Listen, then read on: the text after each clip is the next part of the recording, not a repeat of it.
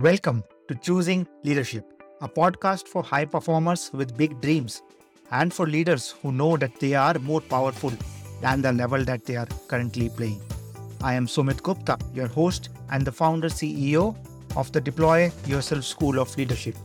I am here to help the best leaders get better and to help organizations massively improve their output and impact, and at the same time eradicating workplace stress. Yes, completely eradicating, not just reducing, completely eradicating. I believe in creating a future and a work culture where people wait for Mondays, not Fridays, and get to do their most meaningful work. The aim of this podcast is not to provide you more content, but instead shift the context under which you operate. This podcast is titled Choosing Leadership because that is what leadership is, a choice. In each episode, I will celebrate leaders who have made such choices, which are not always easy and comfortable, but which has helped them get to where they are today. And let us celebrate the leader in us for choosing to move over our fears, for choosing to be motivated by something bigger than ourselves, and for choosing to deal with every challenge that comes on the way. Let us celebrate you right now for stepping into the unknown and taking courageous action, as those were the moments when you chose leadership. At the end, I will share how you can be our next guest on this podcast. And with that, let's get started. Gerbert is the CEO and co founder of Venly.io based in Belgium.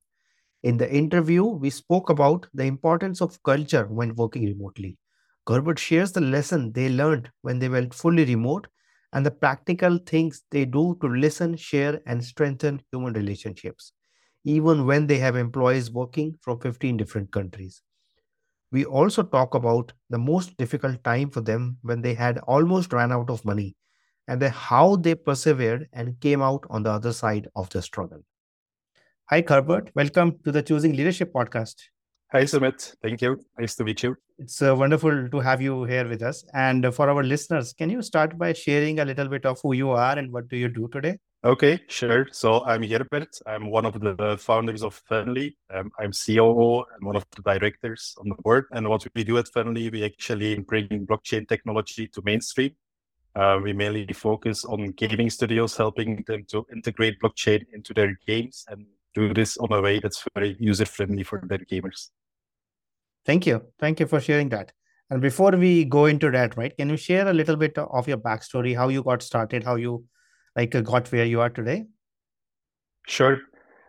So I used to work as a consultant in the IT industry, usually as business analyst, project manager. So I worked for a couple of companies, and then I got placed at a company called International Post Corporation to do some IT projects there. And it was at the time in 2016 when Ethereum launched.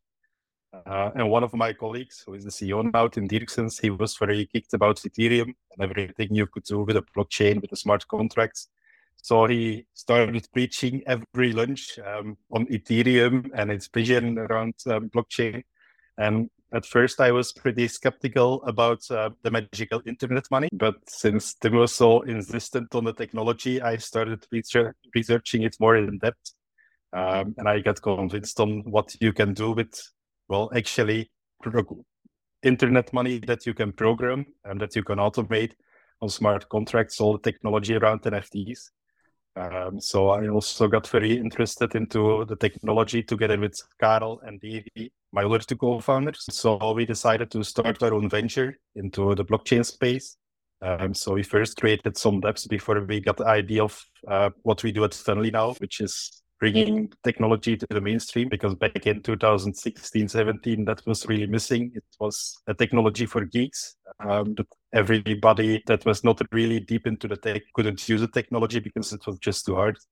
And our goal was to simplify this so that everybody who wants to do something on blockchain will actually, now you can build blockchain games where the gamer doesn't even know that it runs on blockchain in the backend. Yeah, yeah. And is there anything else in your background before that pulled you towards either finance or towards entrepreneurship? No, not so much. I really rolled into it. Hmm. And how was that experience, right? Not just starting your own company, but also having co-founders. And a lot of people find that dynamic also, or that relationship also quite difficult to manage. And you have been like doing that for a while. How has that evolved for you? How have you like smoothened into it?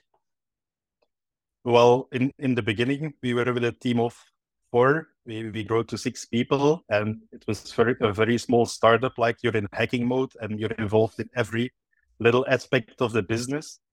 And it's all fun because you hack some stuff together, you try it out on the market, it fails, you try something else, pivot, and you can explore other ways. And we wouldn't have been where we are today. So in the meantime, we raised two financing rounds, of which the latest in April that we raised 21 million. But it's also because we are with four founders and we have a lot of discussions, a lot of arguments, but always respectful. And because we have this, it's not just one person and we follow this vision and it makes wrong. So everything we do is well discussed among the team of founders. And that really makes us keep going into the right direction. Yeah. Can you share an example of a time when things were difficult or you had to face a challenge? And then how did you deal with that? And what did you learn from that? Um, well, our biggest challenge was, I believe, when Corona struck. So it was when we were doing our first fundraise and it got delayed for about a year. So we ran out of money, still building a company. We worked like 9 months without any salary on the small reserves we had. So that was very challenging. But our lead investor, he really believed in the company. We got a Corona loan from the Belgian government, or the Flemish government, actually. And that really helped us bridge a few more months. So we were able then to close our seed rounds and really kickstart the company and really grow into the company of 50 people that we are now. Thank you. Thank you for sharing that. And how big was your team right back then? Back then, well, we were six people, of which four founders. The two people that were on the team, we had to let go because we ran out of money. We couldn't pay them anymore. But it was quite painful because after working 2 years together with these people, we were very close to them. We were fond of them. We went together on skiing trips. So yeah, that was a quite painful moment. Yeah. And how, what did you learn from that process, right? How does that impact who you are today? Does that make you stronger? What lessons do you take from that? If you believe in your vision and you have some proof of the market that your product fits the market, I think you just have to keep going and pushing and not give up because of some setbacks. And what was that turning point for you where you like really started to grow again and then started to hire more people? So it was when we closed our seed round. Also, the crypto industry was growing, NFTs were becoming very popular. Everything about blockchain gaming took off, and that helped us grow. Yeah. And can you share about the present moment, right? Now we are in 2022 and we might face another recession. And you just raised around in April. So can you share about the next 3 years? Where are you headed as an organization? What is your vision? And then what challenges do you see for yourself as a leader, but also for the organization as a whole? Yeah, so we closed our Series A just in time before the market collapsed. And then in the crypto industry, we had some more kind of black swan events like FTX that collapsed, $8 billion of people that just got burned. But well, we are well funded at the moment. Our business is growing. We have very enabling investors who really are good advisors. So I think that's very positive. We plan to grow to 70 people in the coming months. We do see that much more gaming studios are exploring blockchain, are really active working on blockchain games. So I think it's pretty positive. It's probably going to be one more difficult year, but we do see quite some activity. So builders keep building, right? And that's the same in the blockchain space. There's some market setback, but people keep building. It's more difficult to sign contracts, but we still can close them. So yeah. And can you share a bit about your vision, like 2 to 3 years down the line? What do you want to enable in the industry, in the market? So we want to make it possible for everybody to play blockchain games and have the benefits of blockchain games without having to know anything about the technology, without any technical struggles, just ready for the masses. I think there's still a lot of work there. And then we're also tackling the market of e-commerce and how they can use digital collectibles for community building. Yeah. And what do you think are the biggest challenges, let's say the next couple of years that you foresee? Um, I think quite a lot of companies struggle with the same issues, and that's finding good talent. So it's very hard to find the right people, getting them on the team. There have been some big layoffs with other big tech companies. So hopefully we can capitalize on that and attract some of that talent, but it's definitely the biggest hurdle. Yeah, yeah. And you shared about your culture earlier, right? People being really together and then you being remote. Can you share a bit more of like what defines your culture, which will also help to attract new talent, right? Yes, so we want to people who take ownership of their own work, who can work, who can think out of the box, and who can work remote because of quite some people. Well, either they don't like to work remote or they don't have the capacity to do it. Some people just need some more control of people being in the office. So we do quite some team events. So we have a monthly gathering online. And then in November, we went on a team event with the whole team in Mallorca. So that really helps to build out a team because some people never meet, like new people on the tech team. I don't meet them. Yeah. But then on an event like Mallorca, you get to know these people more than just, well, a name on Slack, right? I think that Yes. really helps on creating the team culture and getting to know the Mhm. people and better work together. Yeah. Can you share a bit more on the tacticals of what are you learning, right? How often are you meeting virtually for which is not work, and what are you doing that there? And then how often are you meeting physically? So it depends a bit on the people. Like we have people in 15 different countries. So we meet on conferences sometimes. So whenever there's an interesting blockchain or a gaming conference, we attend. And quite some time, different people meet there.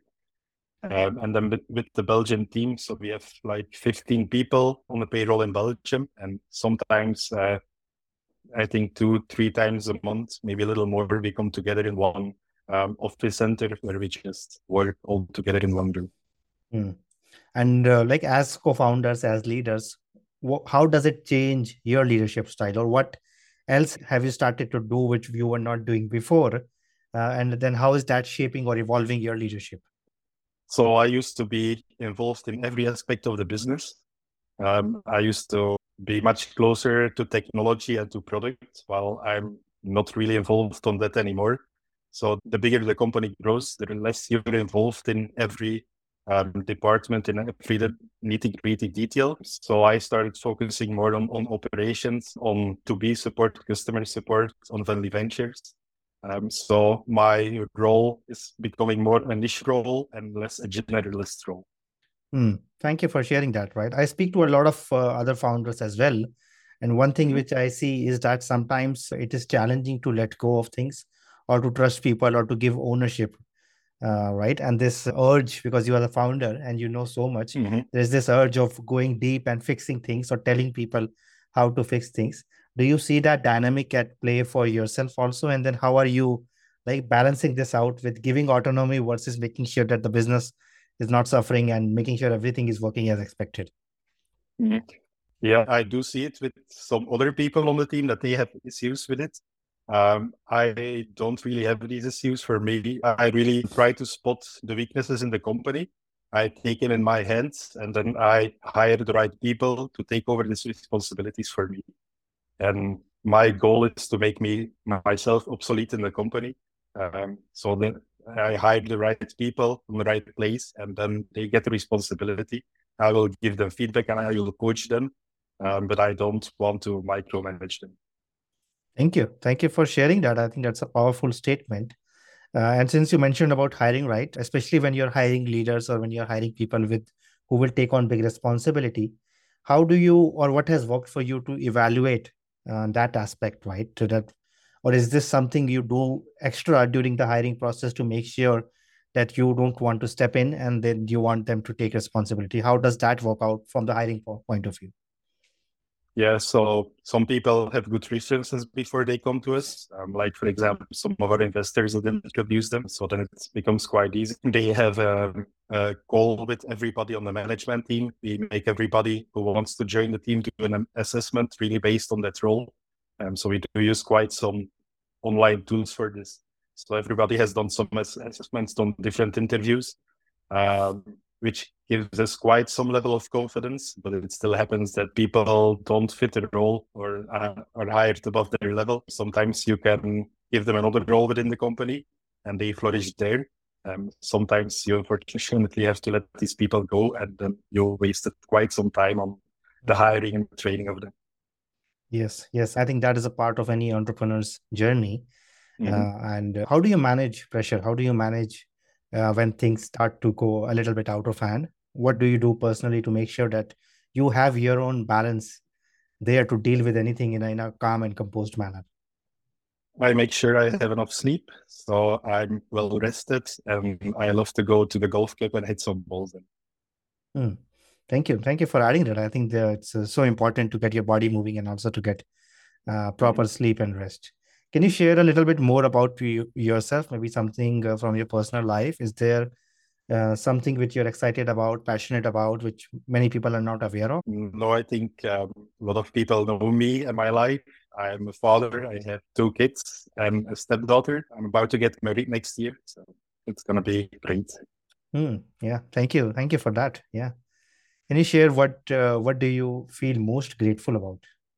For my personal life, I'm very grateful. I live together with wonderful people, have a lot of support from my wife, my friends, my family, my kids, even when I have to travel often for work. And I have an amazing job with wonderful colleagues. It's not always easy. Sometimes we have quite big debates, but as I said, it's always with respect.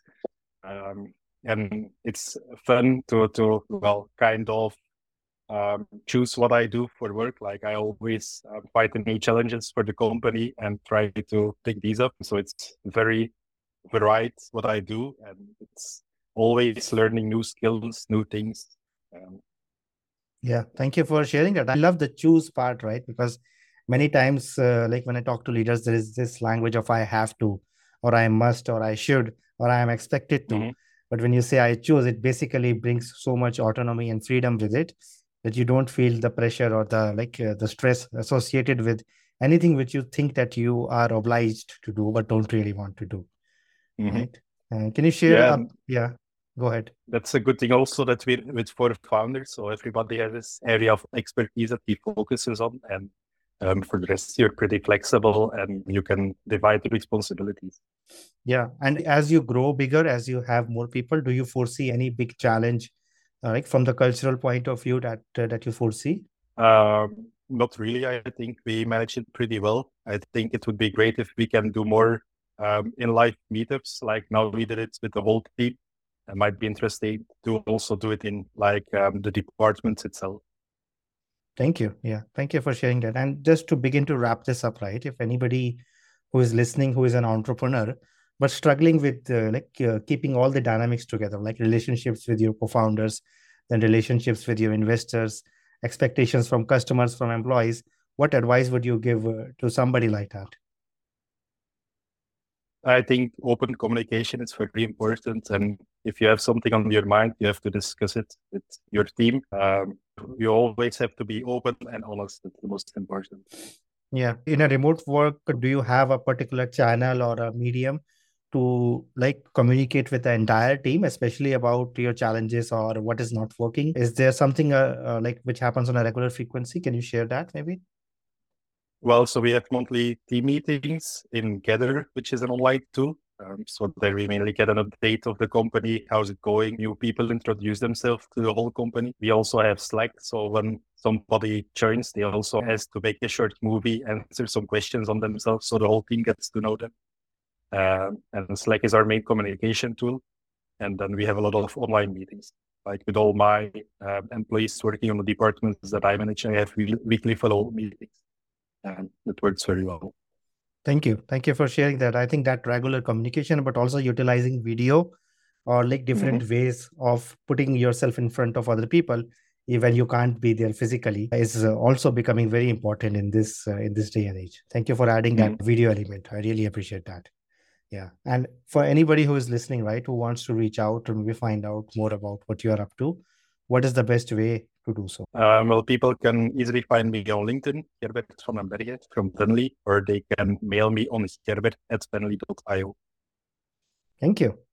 Thank you, Gerbert, for everything that you shared today. Like it showed me like the calm, composed way you deal with, and also very structured way that you deal with things in your leadership, even though leadership is like kind of dealing with surprises. But even in the examples that you have shared about remote work or like those outings and meetings, there is a pattern there is a structure there. And thank you for sharing that, because many people leave it to chance and then they realize it too late. And I think you have done the proactive part and making sure that like the culture doesn't suffer even if you are working remotely. That's wonderful to hear, and I want to wish you the very best for everything that lies ahead for you. Okay, you're welcome, and thanks for having me on the podcast. Yes, thank you. It was a pleasure. That's it for this episode of Choosing Leadership with Sumit Gupta. I choose leadership every time I record this podcast, and I invite you to do the same. I invite you to design a life of joy, meaning, pride, and satisfaction, not just for yourself, but for everybody around you. If you got something out of this episode, would you share this episode on social media? And if you know somebody who would be a great guest, can you tag them on social media to let them know about the show? And if you are a leader who wants to acknowledge how far you have come and have big dreams for the future, please reach out to me to be a guest on this podcast. And I love seeing your posts and guest suggestions. This is what I do most naturally, to lovingly and gently provoke you, to help you see your own light, to help you see what you are already capable of. To make sure you don't miss any episodes, go ahead and subscribe. Your thumbs up, ratings and reviews go a long way to help promote the show, and it means a lot to me and my team. If you want to know more, go to deployyourself.com and subscribe to my newsletter or follow me on LinkedIn. I want to thank everyone who contributed to making this show a reality. And I want to thank you for listening. Always remember that you are enough, you are loved, and you matter. This is Sumit. Until next time, keep choosing leadership.